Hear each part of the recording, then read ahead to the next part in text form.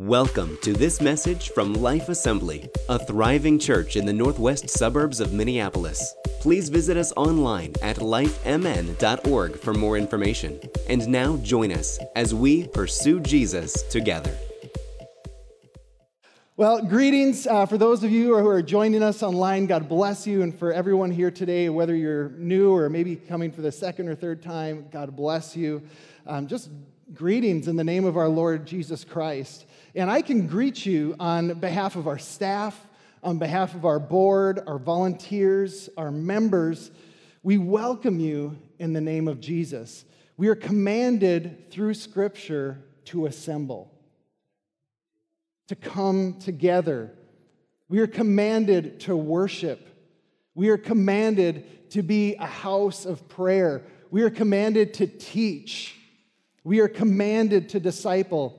And we believe that through many hands and through many years of prayer, through generosity, through the years of God's people, and through the grace of God, this church has continued to move forward. And although it may be overplayed, I'm going to say it, that I do believe the best is yet to come. Amen? The body of Christ needs to grow. The body of Christ needs to be healthy. This church is not drawing people into itself as if we, or as if I, have some special wisdom for you to hear. In fact, almost every week I have a bit of a panic when I am preparing a message. And then I start to be put at ease when I turn my head and when I turn my heart and when I turn my eyes towards the written Word of God, because that is where my hope comes from. Not words written by man, but God's inspired words given to us through His people.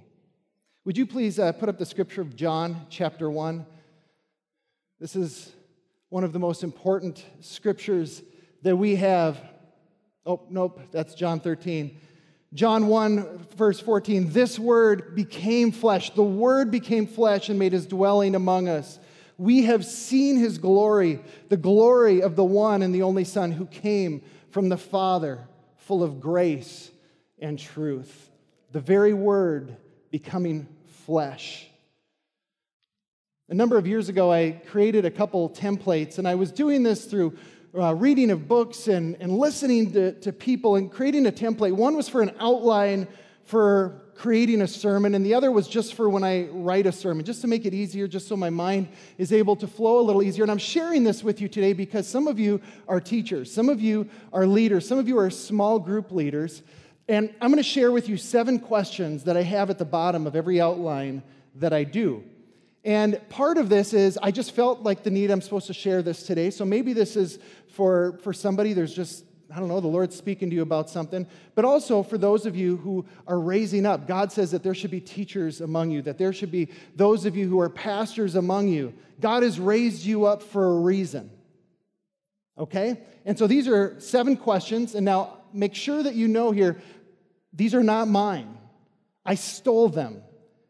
Okay, I stole 6 of them from Francis Chan, and then the last one I took from a mentor of mine who asked me something over coffee. Number 1, do I genuinely love the people that I'm communicating with? If you are leading a life group, if you are talking and sharing with people, if you are teaching the gospel of Jesus Christ, this is an important question to ask yourself. Because if you don't, you probably shouldn't be teaching. At least the gospel. Okay? You can teach math, I don't care. You don't have to love them over math. Okay, have I applied this message to my own life? This is where the world gets really upset with hypocrisy, where we say one thing, we teach one thing, we preach one thing, and then we go do another.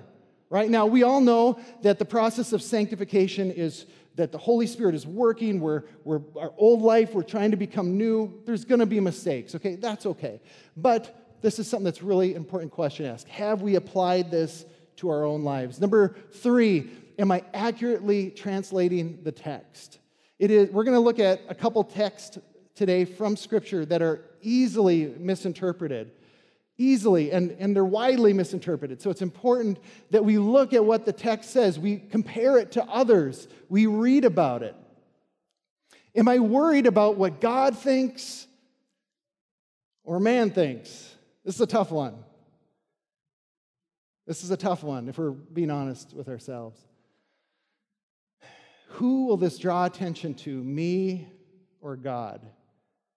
If you look back at your message, if you look back at your teaching and you're the hero of the story, you've done it wrong. You've done it wrong. Do people really need this message? Why? Do the work. Figure out why. Is this message just for me, or is this message important to the church? Is it important to us as a particular body of Jesus Christ here in Maple Grove? Is this need for us right now? The question is why. Write it out. Why? Why is this important, Lord, to us right now? If you can't figure out why, it might not be the right message. Lastly, and this is one over a cup of coffee that somebody I deeply admire said to me, he said, is there passion? Is there unction? Is there urgency? Is there an anointing over this message?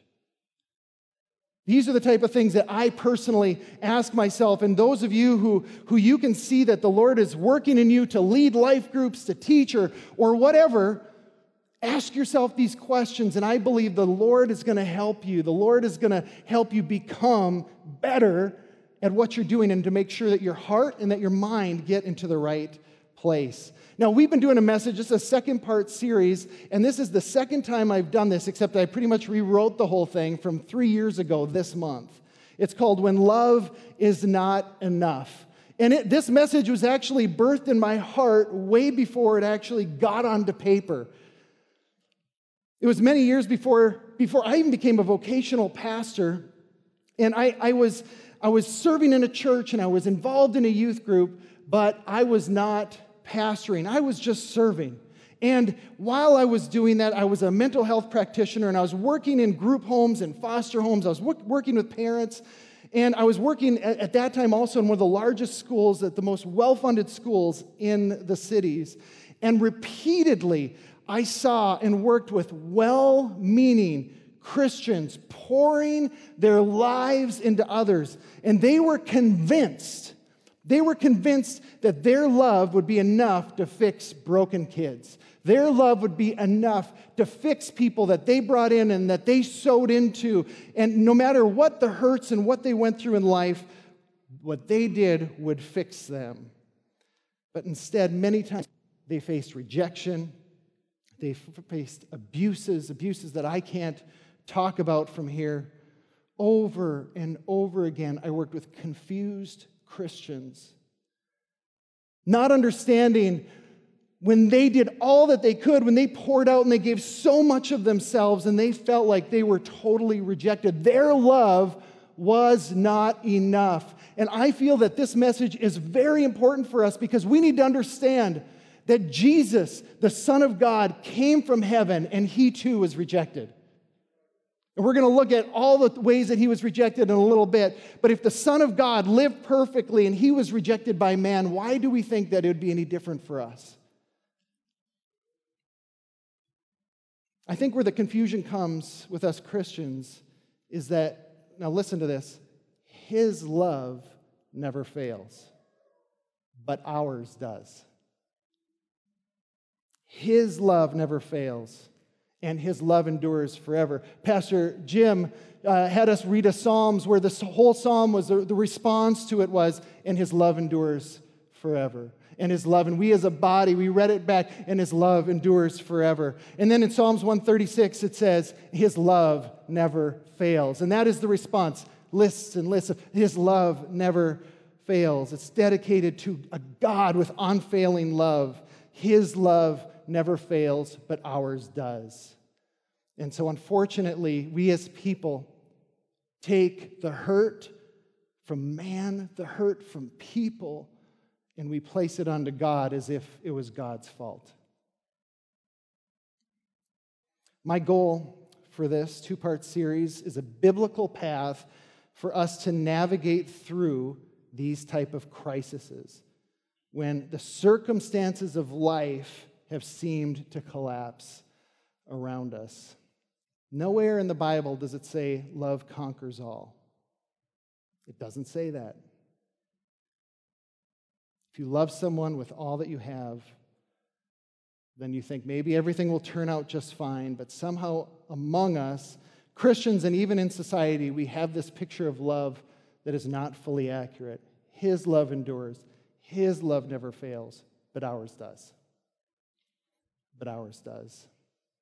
Last week we read Psalms 55, where King David, the greatest of kings that reigned over Israel, God even made a declaration. He was so great, and his heart was so centered on God, even among the mistakes and the sins that he had made, that his kingdom would have no end. And you're thinking, well, how can that happen? He's a man and he's dead. And that meaning was somebody out of his lineage, God would choose to be the Messiah. God would send Jesus. He sprouted out of the line of David. Psalm 55 is weighty, it's heavy, but it's also hopeful from a king who suffered deeply one of the most personal betrayals. And let's just look at this to summarize. If you could put up Psalms 55, just 12 through 15 for me.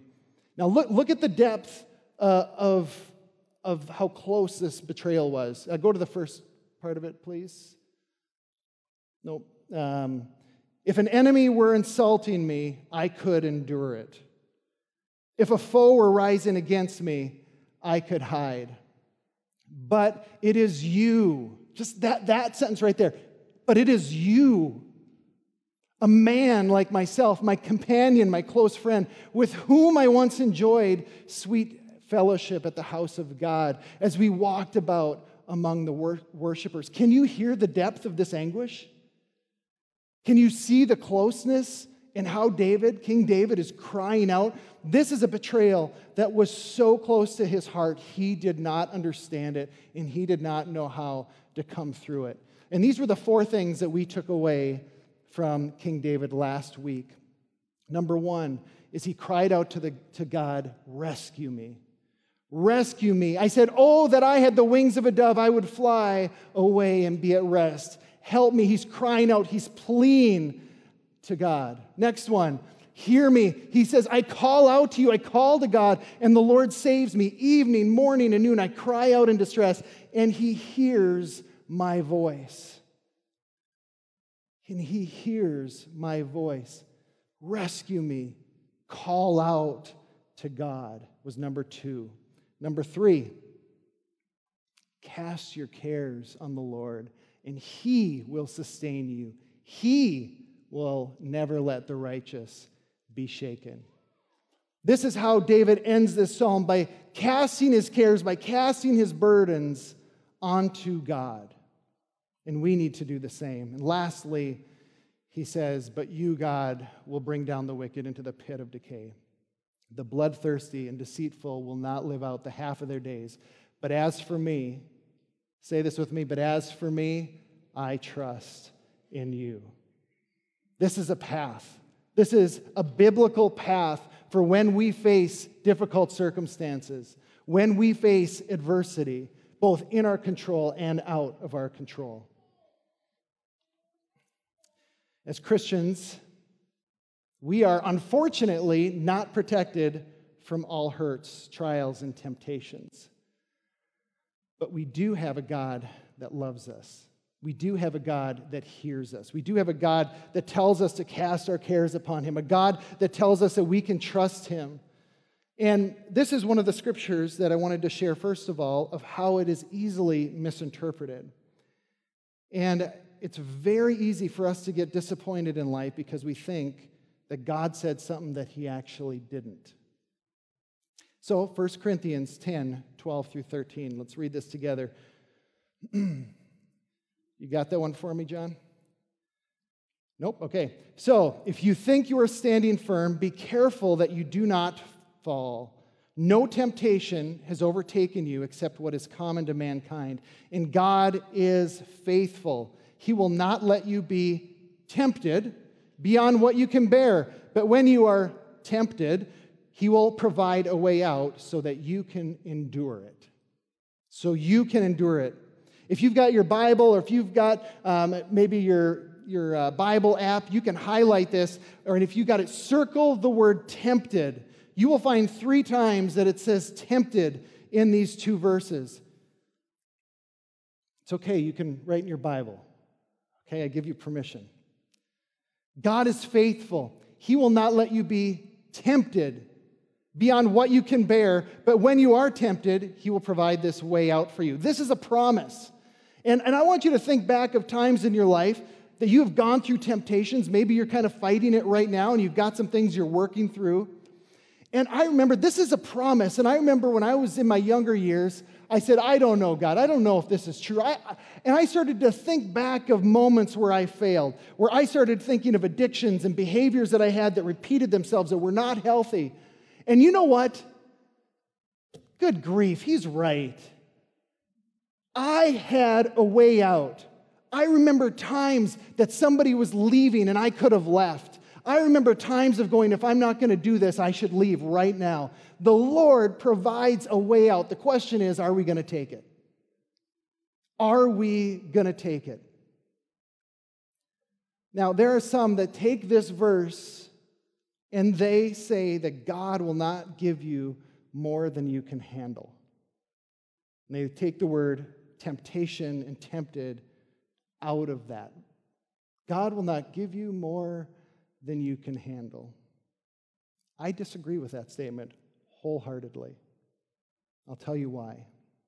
Many things that we face in this life is exactly why we have to cry out to God. If God didn't give you more than you could handle, then why would you need God in the first place? We need God. We need Him. 1 Corinthians promises that we will not be tempted by more than we can handle. But let me tell you something. There are times that the weights of this world will crush you. Crush you.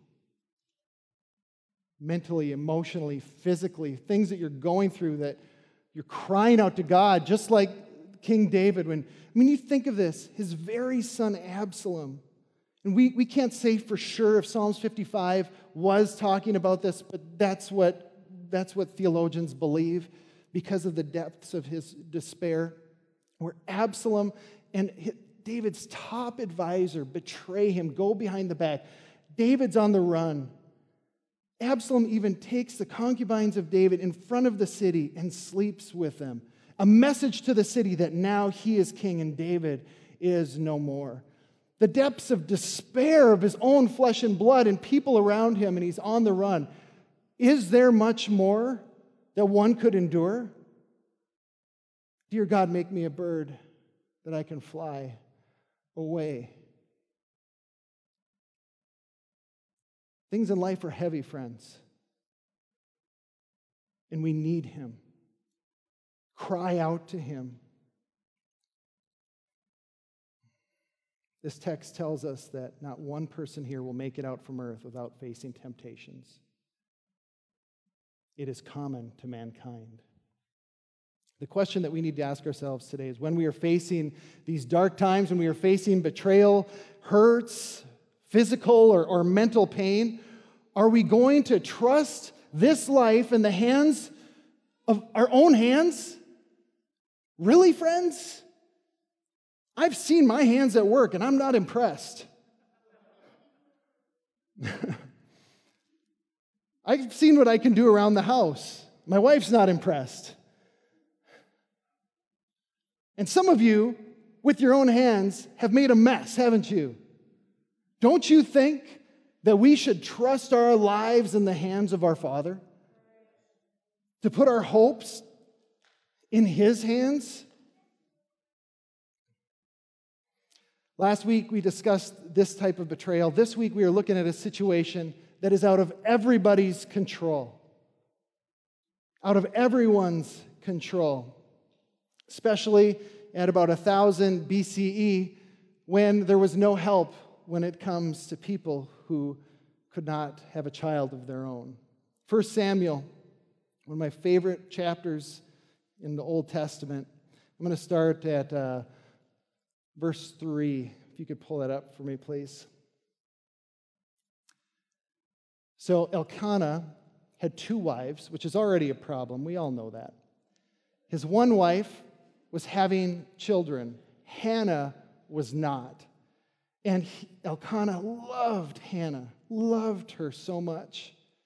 But she was in absolute despair. Year after year, this man, Elkanah, went up from his town to worship and sacrifice to the Lord Almighty at Shiloh, where Hophni and Phinehas and the two sons of Eli were priests of the Lord. Whenever the day came for Elkanah to sacrifice, he would give portions of the meat to his wife, Peninnah, and to all her sons and daughters.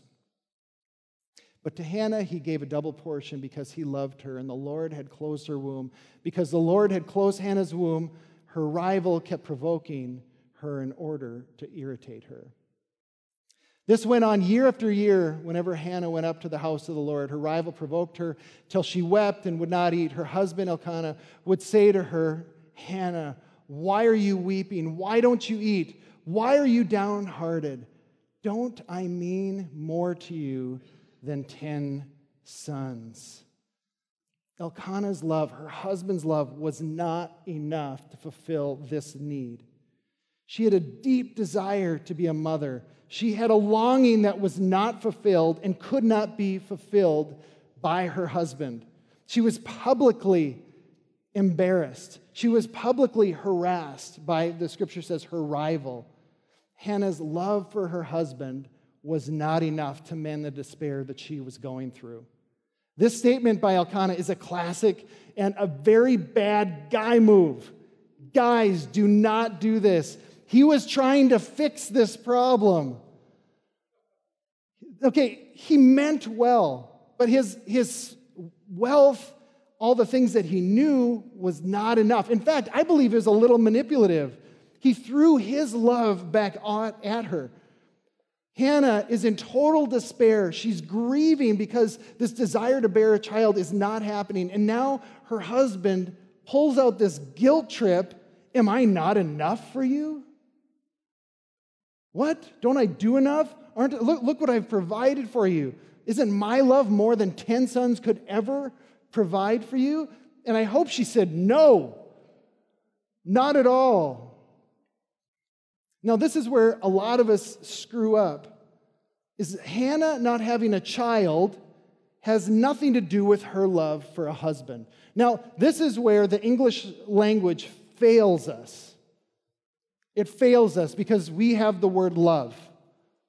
And that's it, love. We say love. And this is why I've wrestled with this word. I've really held on to that, and I've had a hard time being able to extend love because I knew a very specific kind of love. I knew I loved my family. I knew I loved my wife and my kids. But then with others, I couldn't separate that type of love. But the Greek language shows us that there's all these different types of love, that there's a love of friendship, that there's a sensual type of love, that there's a love between family. There is more of a communal type of love. And so I was stuck in this area of not extending love to people, or at least verbally saying it, because I only held on to it for those that were the absolute closest. And that was wrong.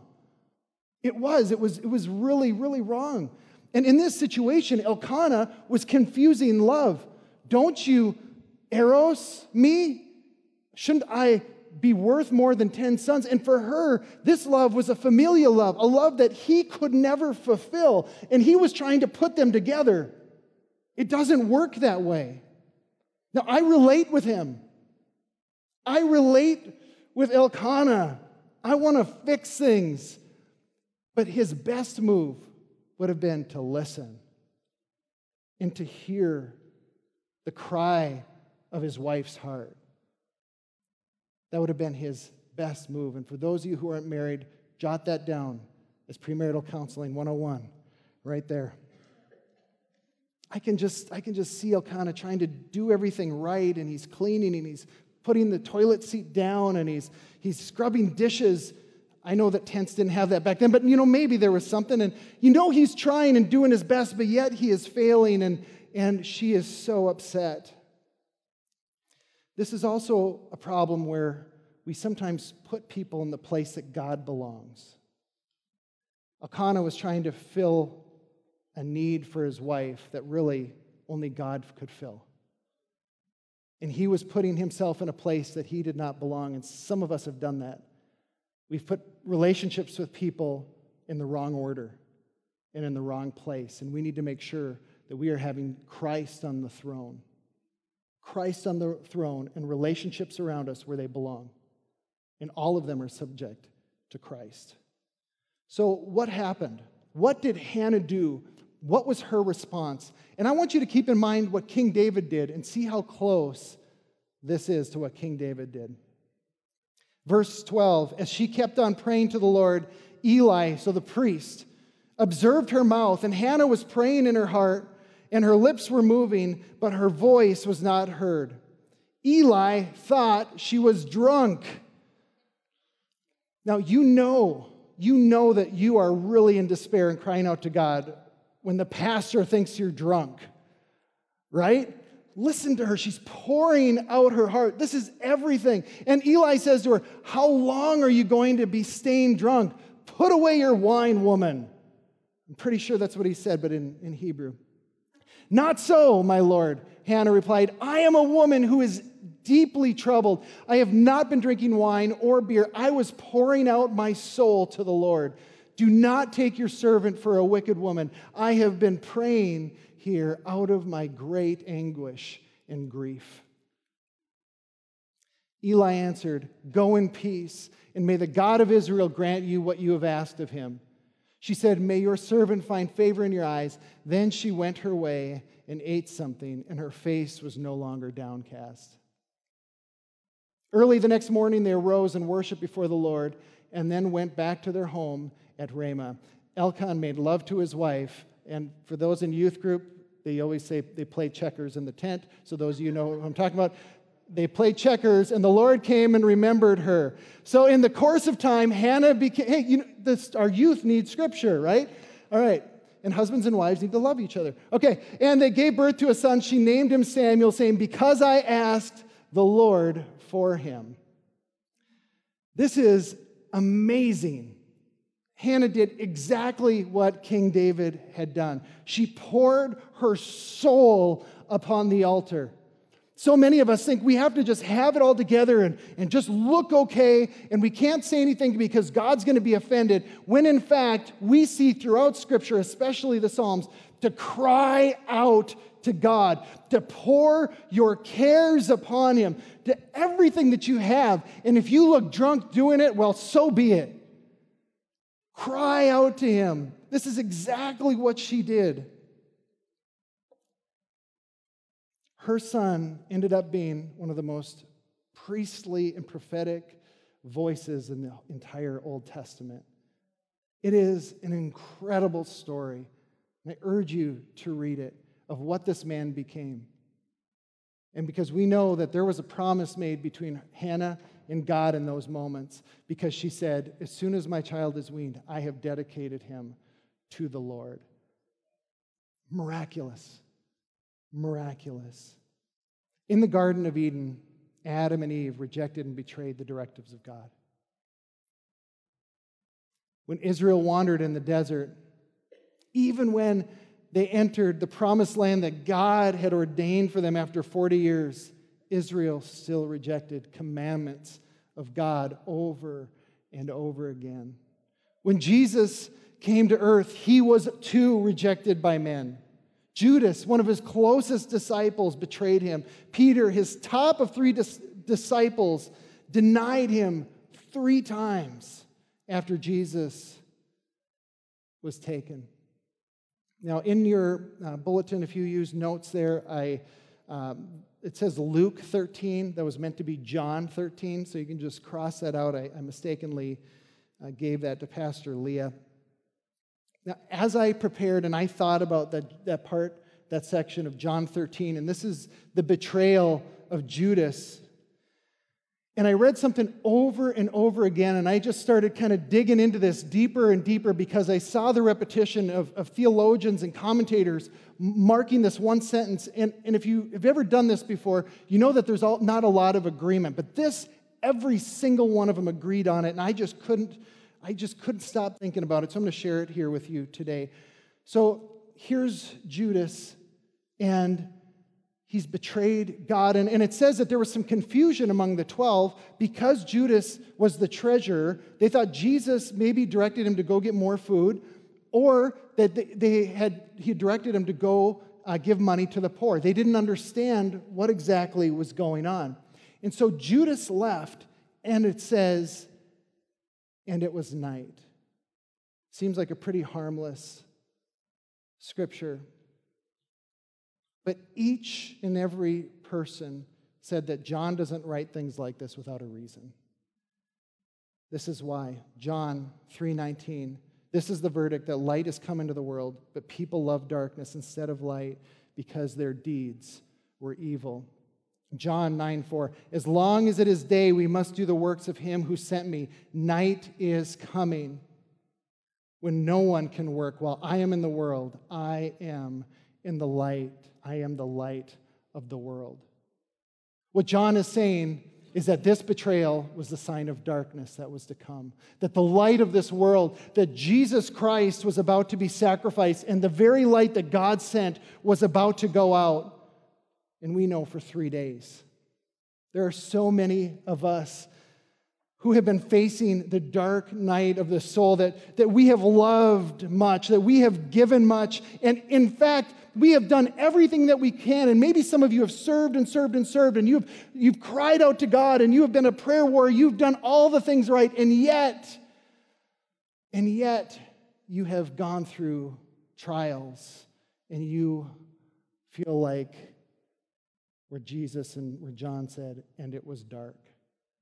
And you have been facing this time of darkness. Hannah did nothing wrong.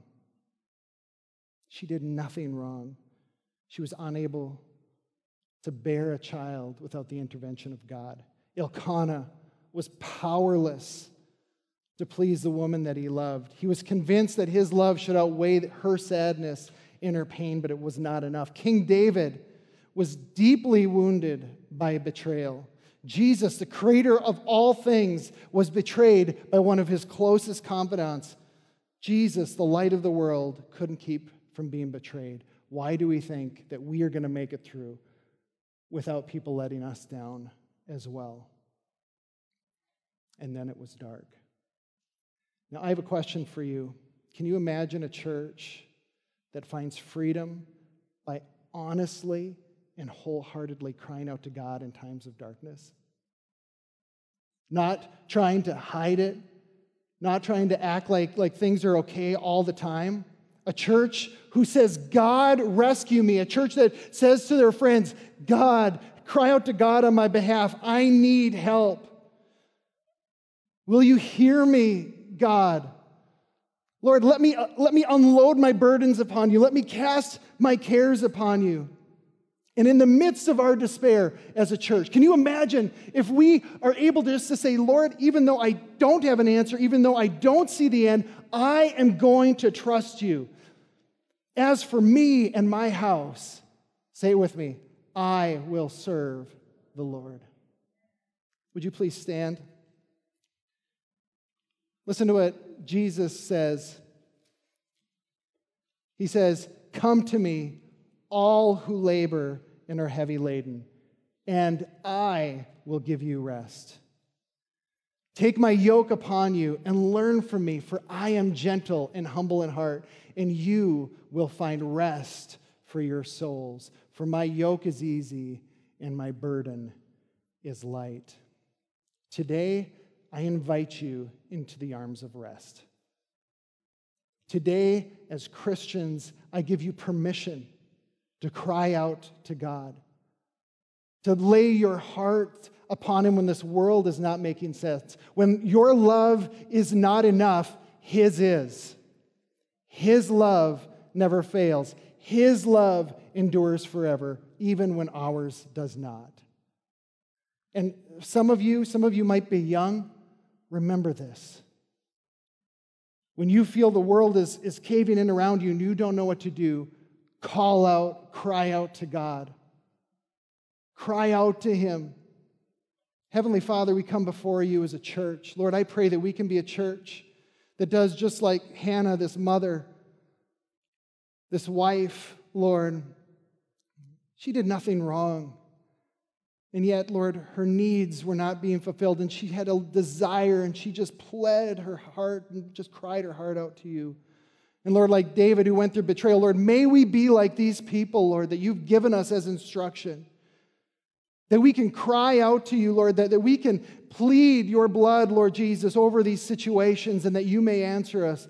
Lord, allow us, help us to cast our burdens and our cares upon you. And Lord, I pray that as a church, we are a church that above all things we put our trust in you, not upon man, but upon you. Heavenly Father, I pray that as we sing a song together right now, that you are here, Lord Jesus, and that you begin to meet your people. And the church said, we're going to sing a song together. If you have to go, God bless you. You are excused. You can go in the name of the Lord, but I want to encourage you.